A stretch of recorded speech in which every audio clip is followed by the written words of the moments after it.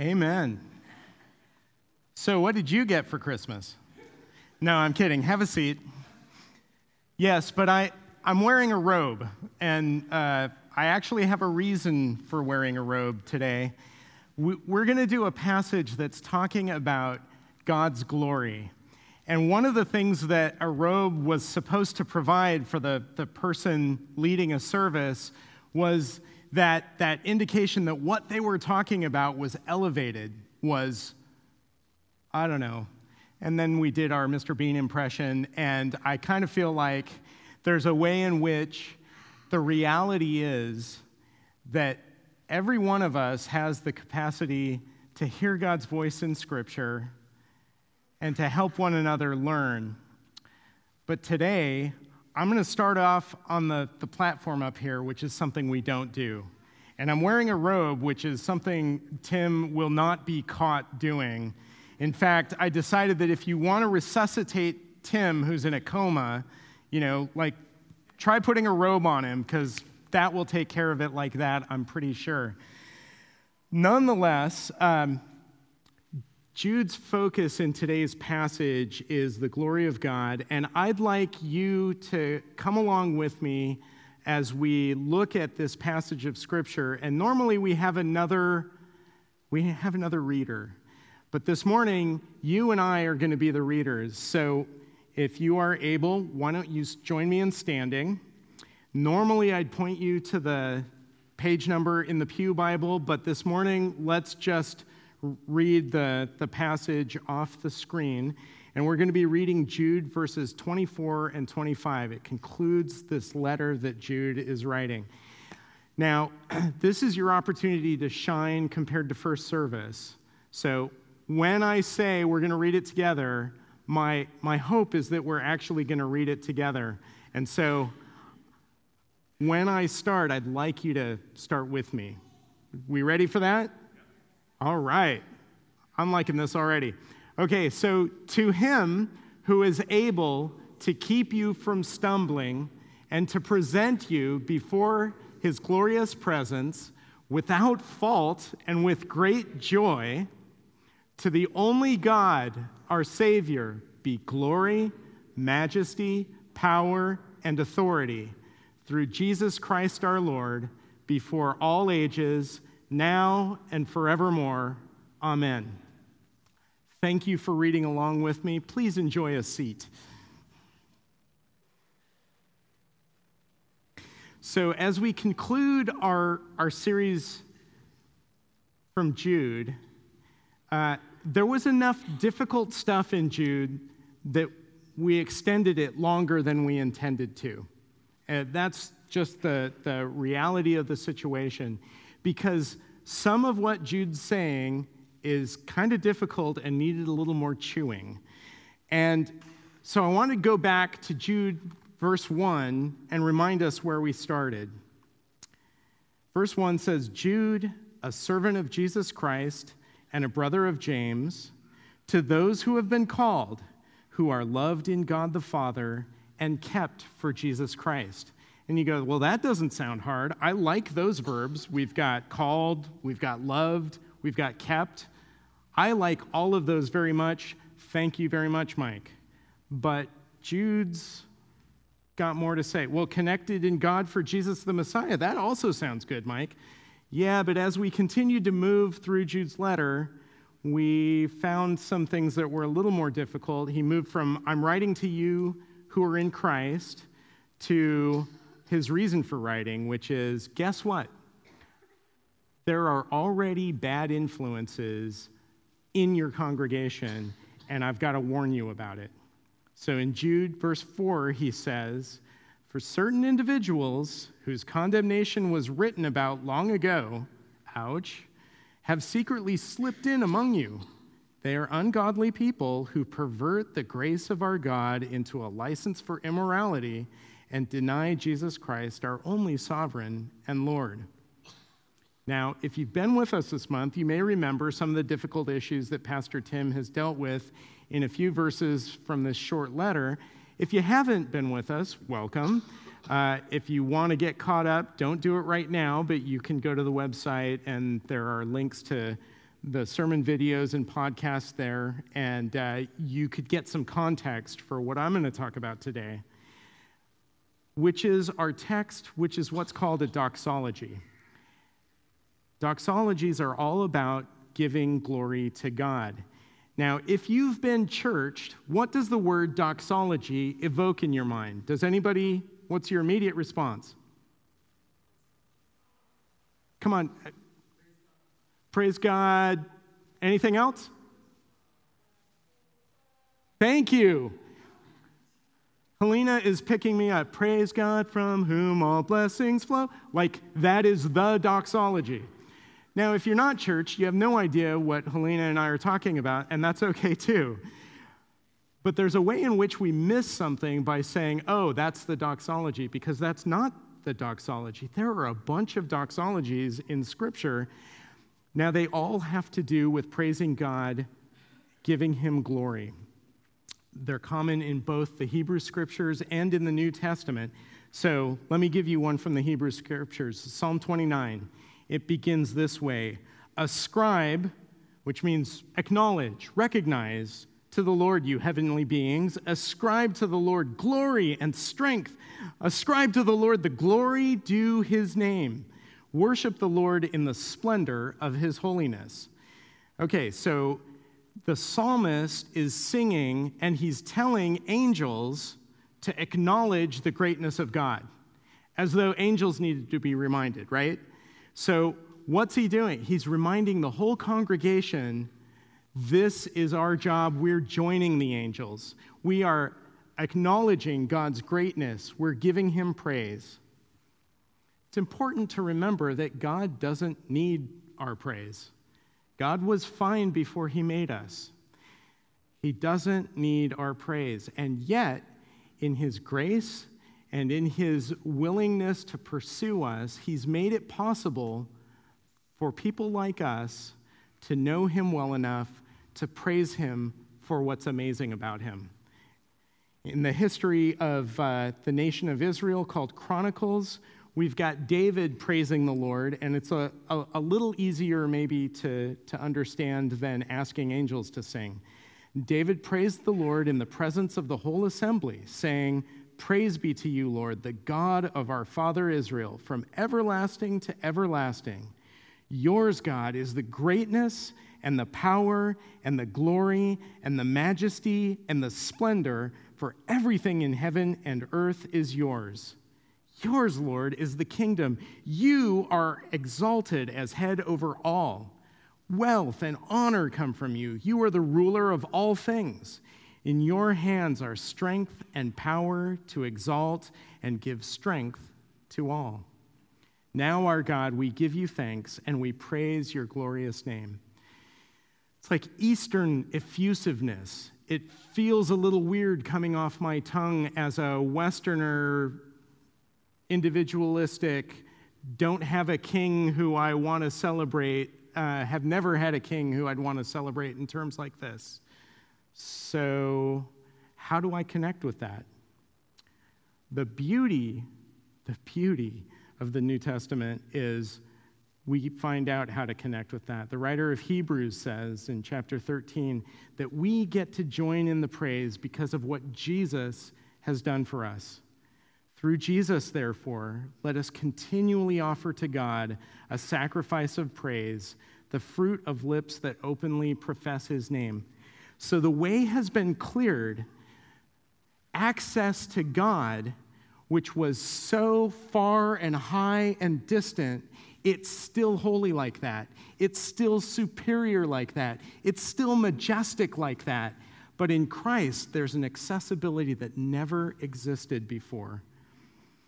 Paul does a doxology in his letter to Rome, the Roman church, giving God credit for being able to establish his people in the gospel of Jesus. So from Romans chapter 16, "Now to him who is able to establish you in accordance with my gospel, the message I proclaim about Jesus Christ, in keeping with the revelation of the mystery hidden for long ages past."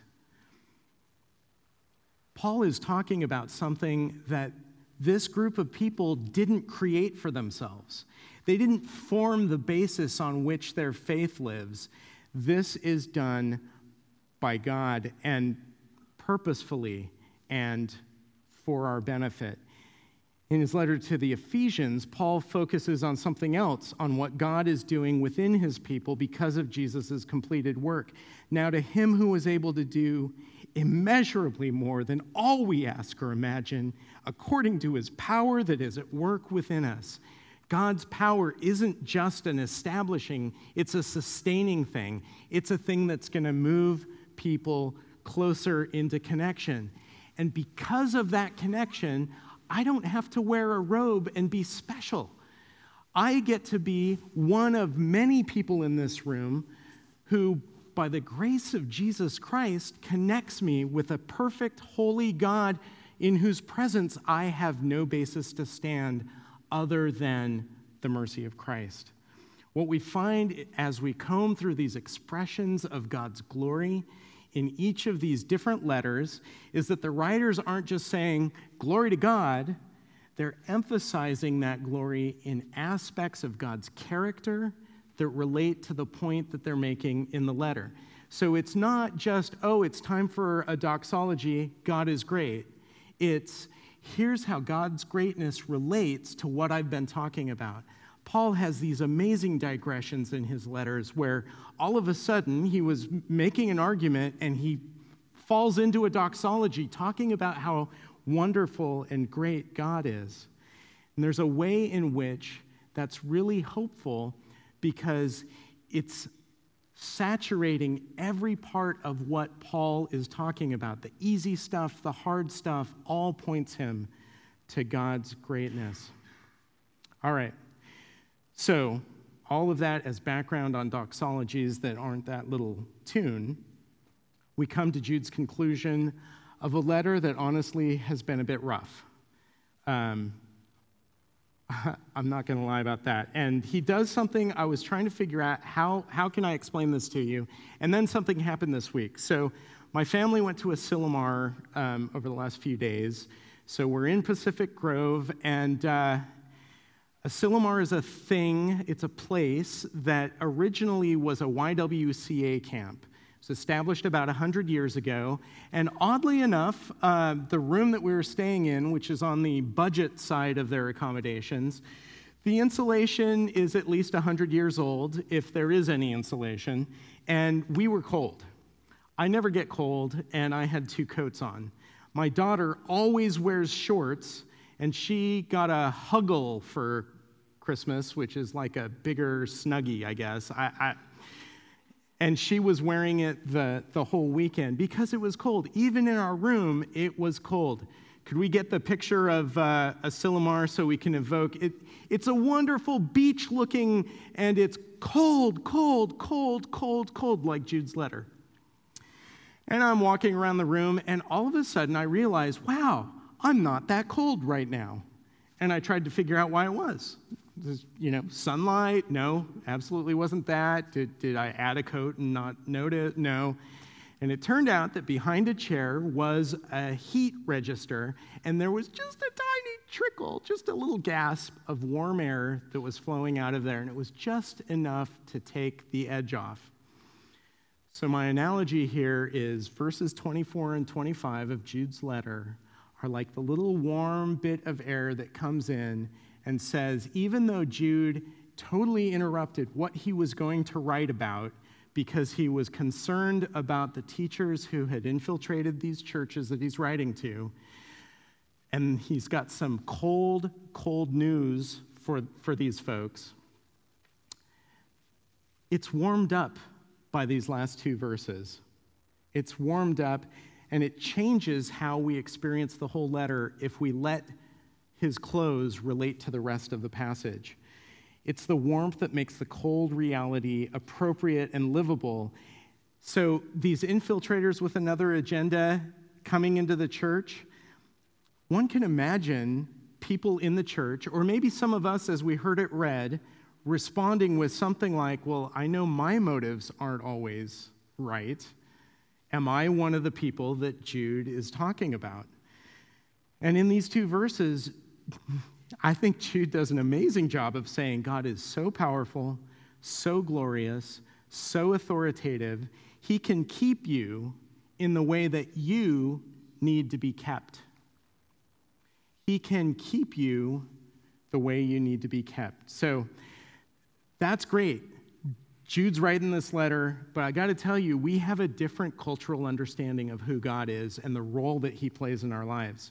So some of my family, we were watching a football game yesterday, and after the game, the coach said a couple of things that I noticed, and the first was he used the word dadgummit, which made me laugh. I'm still laughing about that one. But later, he's talking about the win, and he gave God glory for his team's victory. I am not going to say that God is indifferent to how a debate turns out, or how a war turns out, or even how a football game turns out. I think God is interested all the way down to the nitty-gritty of everybody's lives. But at the same time, there's a way in which, even if it's true that somehow God's glory was on display in that football game, it kind of falls short of the real glory of God, doesn't it? There's a way in which that comes off as a little trite, and maybe it's culturally appropriate. Maybe because what we're looking for is somebody who's going to intervene in the stuff that we want to be doing and helps us fulfill our destiny in some way that we like. And so I want to share a video clip from an ad that I've been seeing for a product called Mirror, which you may or may not have seen. Live. Welcome back to the Mirror. You've got this, John. And on demand. It's bar, boxing, strength, cardio, yoga, and more. It's an interactive, Relax your shoulders, Dan. goal-crushing, Keep that heart rate up. whole family, whole body fitness machine. You've got this, Dan. Stop slumping your shoulders. So what this device is, it's a thing you put in your room, and then you go do the kind of workout that you want, and there's somebody on the other end who's going to give you feedback about how it goes. So you pick when you go in the room, you pick the kind of workout you're going to do, and then you decide how much you're going to take their input on board. And I think this is exactly how a lot of the people I know, how God works. I'm not that interested, somebody might say, in what God has to say about me and my life, but oh wait, the wheels came off a little bit, and now I'm going to go into my room with my God mirror, and I'm going to listen to what the coach says about the stuff that I want to know about. Are you hearing what I'm saying? Somebody came up to me after the first service and said, "Yep, got me. Not always, but that's what I default to. I've had enough input right now, thanks God. I'm going to leave the room with my spiritual mirror in it." And there's a way in which that makes God feel safe. And I think it's important for us to remember what Jude has been saying this whole time is that God is not safe. God is powerful. He's epically powerful. He's outside space and time, and yet he created space and time and us and has a purpose for us. And what he says to us matters, and it should matter. And we ought not turn off the input because he's not there to coach us. He's got something bigger in mind.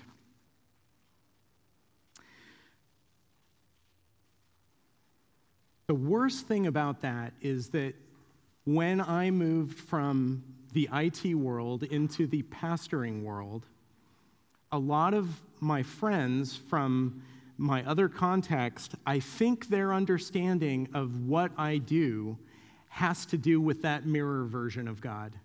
So they think that I've got some kind of a faux spiritual thing where my do-gooding gets better and my do-badding gets less.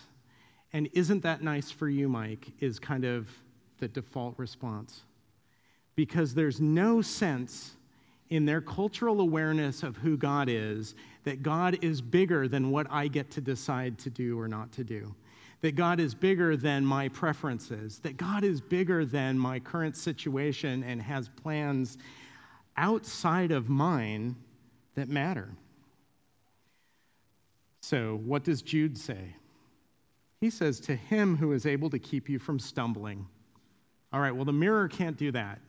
And if you'd like a comical, impression, me doing yoga in front of the mirror, stumbling will be involved, okay? Not that flexible, not that graceful, not that elegant, and no amount of coaching is going to change that anytime soon. All the mirror can do is say, get up and try harder. And that's not what the God of the Bible says. It doesn't say, get up and try harder.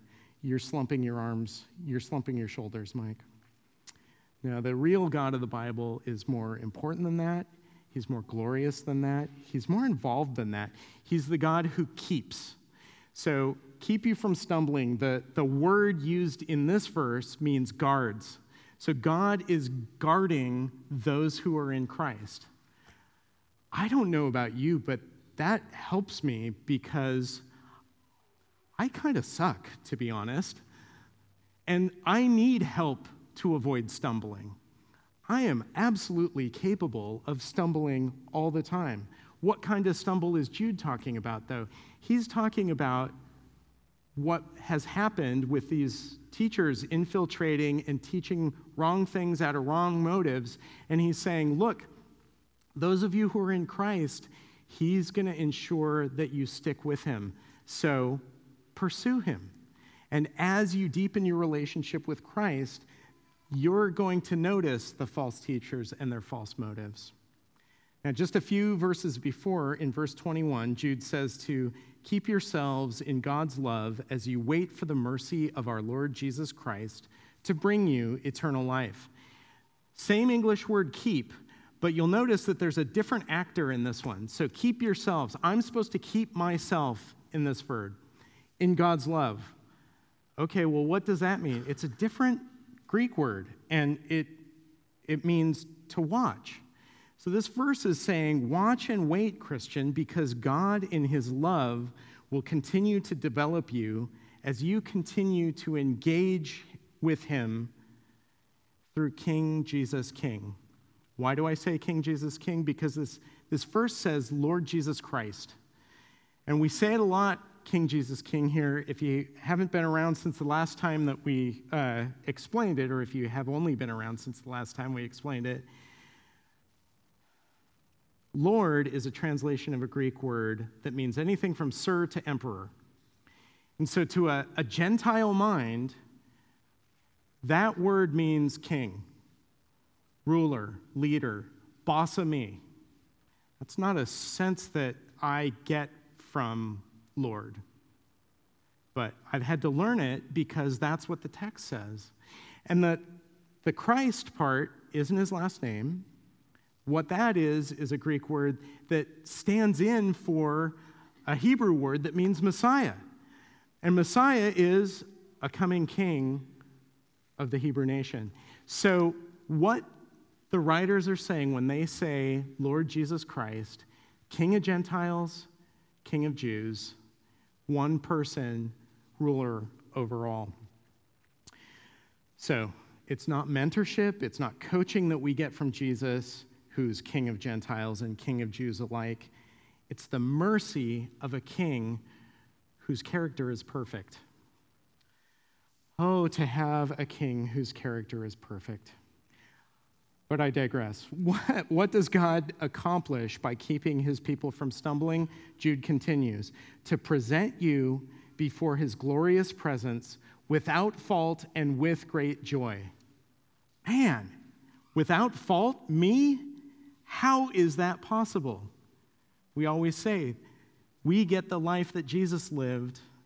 He paid for the life that we're actually living when we're in him. If you've read the rest of Jude, you might be anxious about what might happen given that there are infiltrators in the church, ready to mislead with false teaching. But that's not Jude's point at all.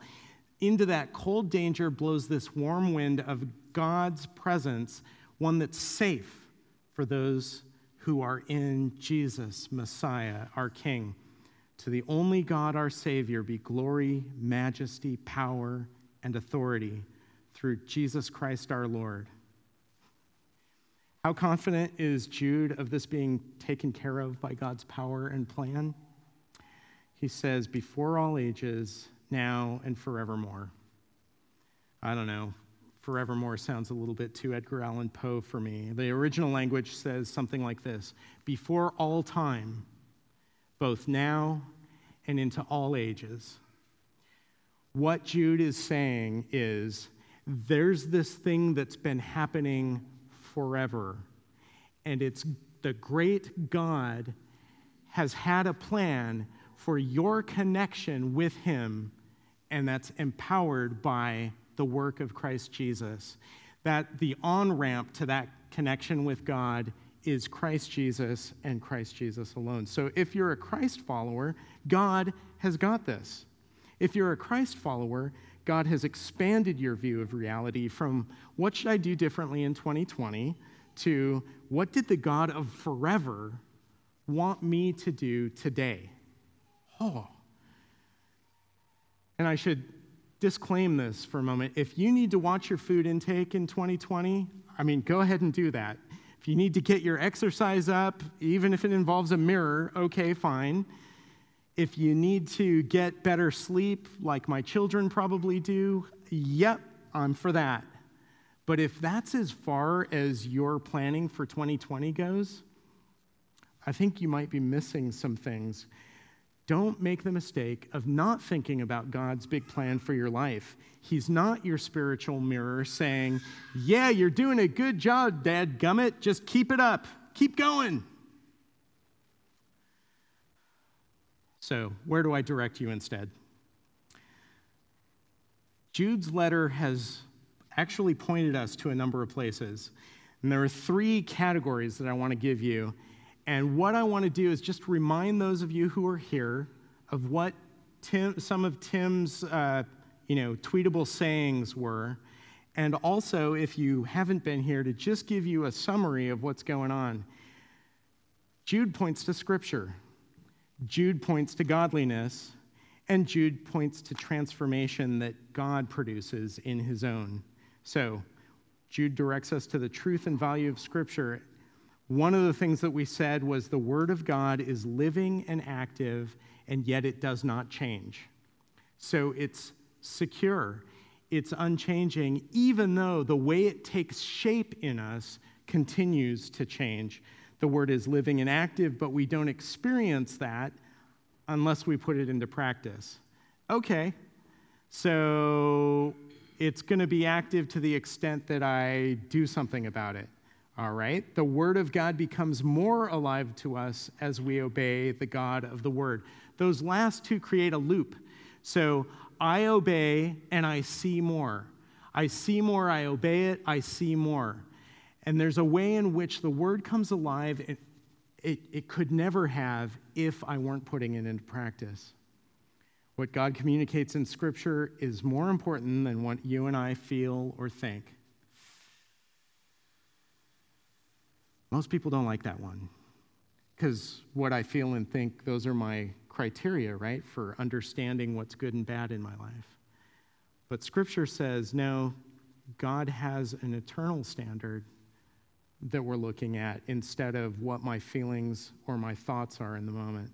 The will of God is revealed in the Word of God, written by the Spirit of God. If you were there that week, you heard that several times. We want to teach our people the Bible, not teach the Bible to people. And that's a thing. The whole point there is that to the extent that I know you and you know me, we're going to have a better communication about what's going on in the Scripture and in each other's lives. And that's one of the reasons that we've got community group signups today, because Life on Life is something that takes learning the Bible from a solo activity to something where other people can hold us accountable, other people can make observations about what's going on in our life that sometimes we don't see. It's good stuff because perseverance happens as the Spirit leads us illuminates God's word, and gives us the faith to trust and obey God's will for our lives. All right, Jude also directs us away from ungodliness. Tim said early on that ungodly can mean without worship. And Karen is here, I think. Would you say that I drive worshipfully? No.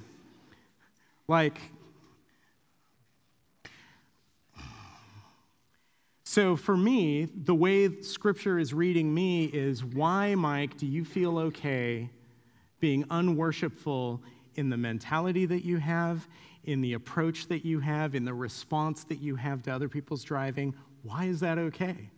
And it's something that I'm grappling with, and I'm not seeing a ton of victory at the moment, to be perfectly honest. But it's on my radar because I've been grappling with it ever since Tim said it. Here's another thing. Heresy isn't just false teaching, it's emphasizing the wrong thing. Oh, that hurts too, because there are so many things to get excited about that aren't the main thing. And as soon as we start escalating them beyond their importance, they become causes for division, they become skewed in their own way, they become problems. And to grumble is to say God's grace isn't sufficient. And I did that in traffic only yesterday. How about you? Fortunately, God transforms his own. So Jude directs us to this transformation that happens when the gospel of Jesus Christ takes root in us. The Holy Spirit does not divide, but unifies in the gospel. The Holy Spirit doesn't divide us, unifies us in the gospel. Everything we do that is good and pleasing to God is because he gave us the ability, the motivation, the desire, and the belief to do so. So I don't get credit for any good thing that I do. Isn't that amazing? Yay! Okay, but if I'm doing it for my own motives, then I'm following suit with the false teachers that he's been complaining about the whole time. So I need to be on God's agenda, especially as somebody who's standing up here, whether I've got a robe on or not. The solution to our sin problem is to embrace Christ as our identity. I'm going out of order here. We have a sin problem. We're born into this world wanting our own way, and the solution to that is to embrace Christ as our hope, as our identity. I want to be like Jesus. And then finding our identity in anyone or anything other than Jesus is the problem. Being in Christ is not a makeover, but a takeover. My spiritual mirror is never going to make a difference fundamentally in how I respond to other drivers. Nobody's ever going to say to me, why can't you just let that person cut you off, and have me go, you're right, absolutely right. I should feel like I'm going to die every time I get out in the car. My brain's never going to work that way. But what God can do is say, Mike, you got grace you didn't deserve. You are living in the warmth of that grace. Why are you unwilling to extend it to somebody else who did one thing wrong that you know of? Oh, okay. Yes, Lord. When we're secure in Christ, we can admit sin, which I guess I'm trying to model this morning, and confess our continued sin. It's not like I just started being disgruntled with other drivers.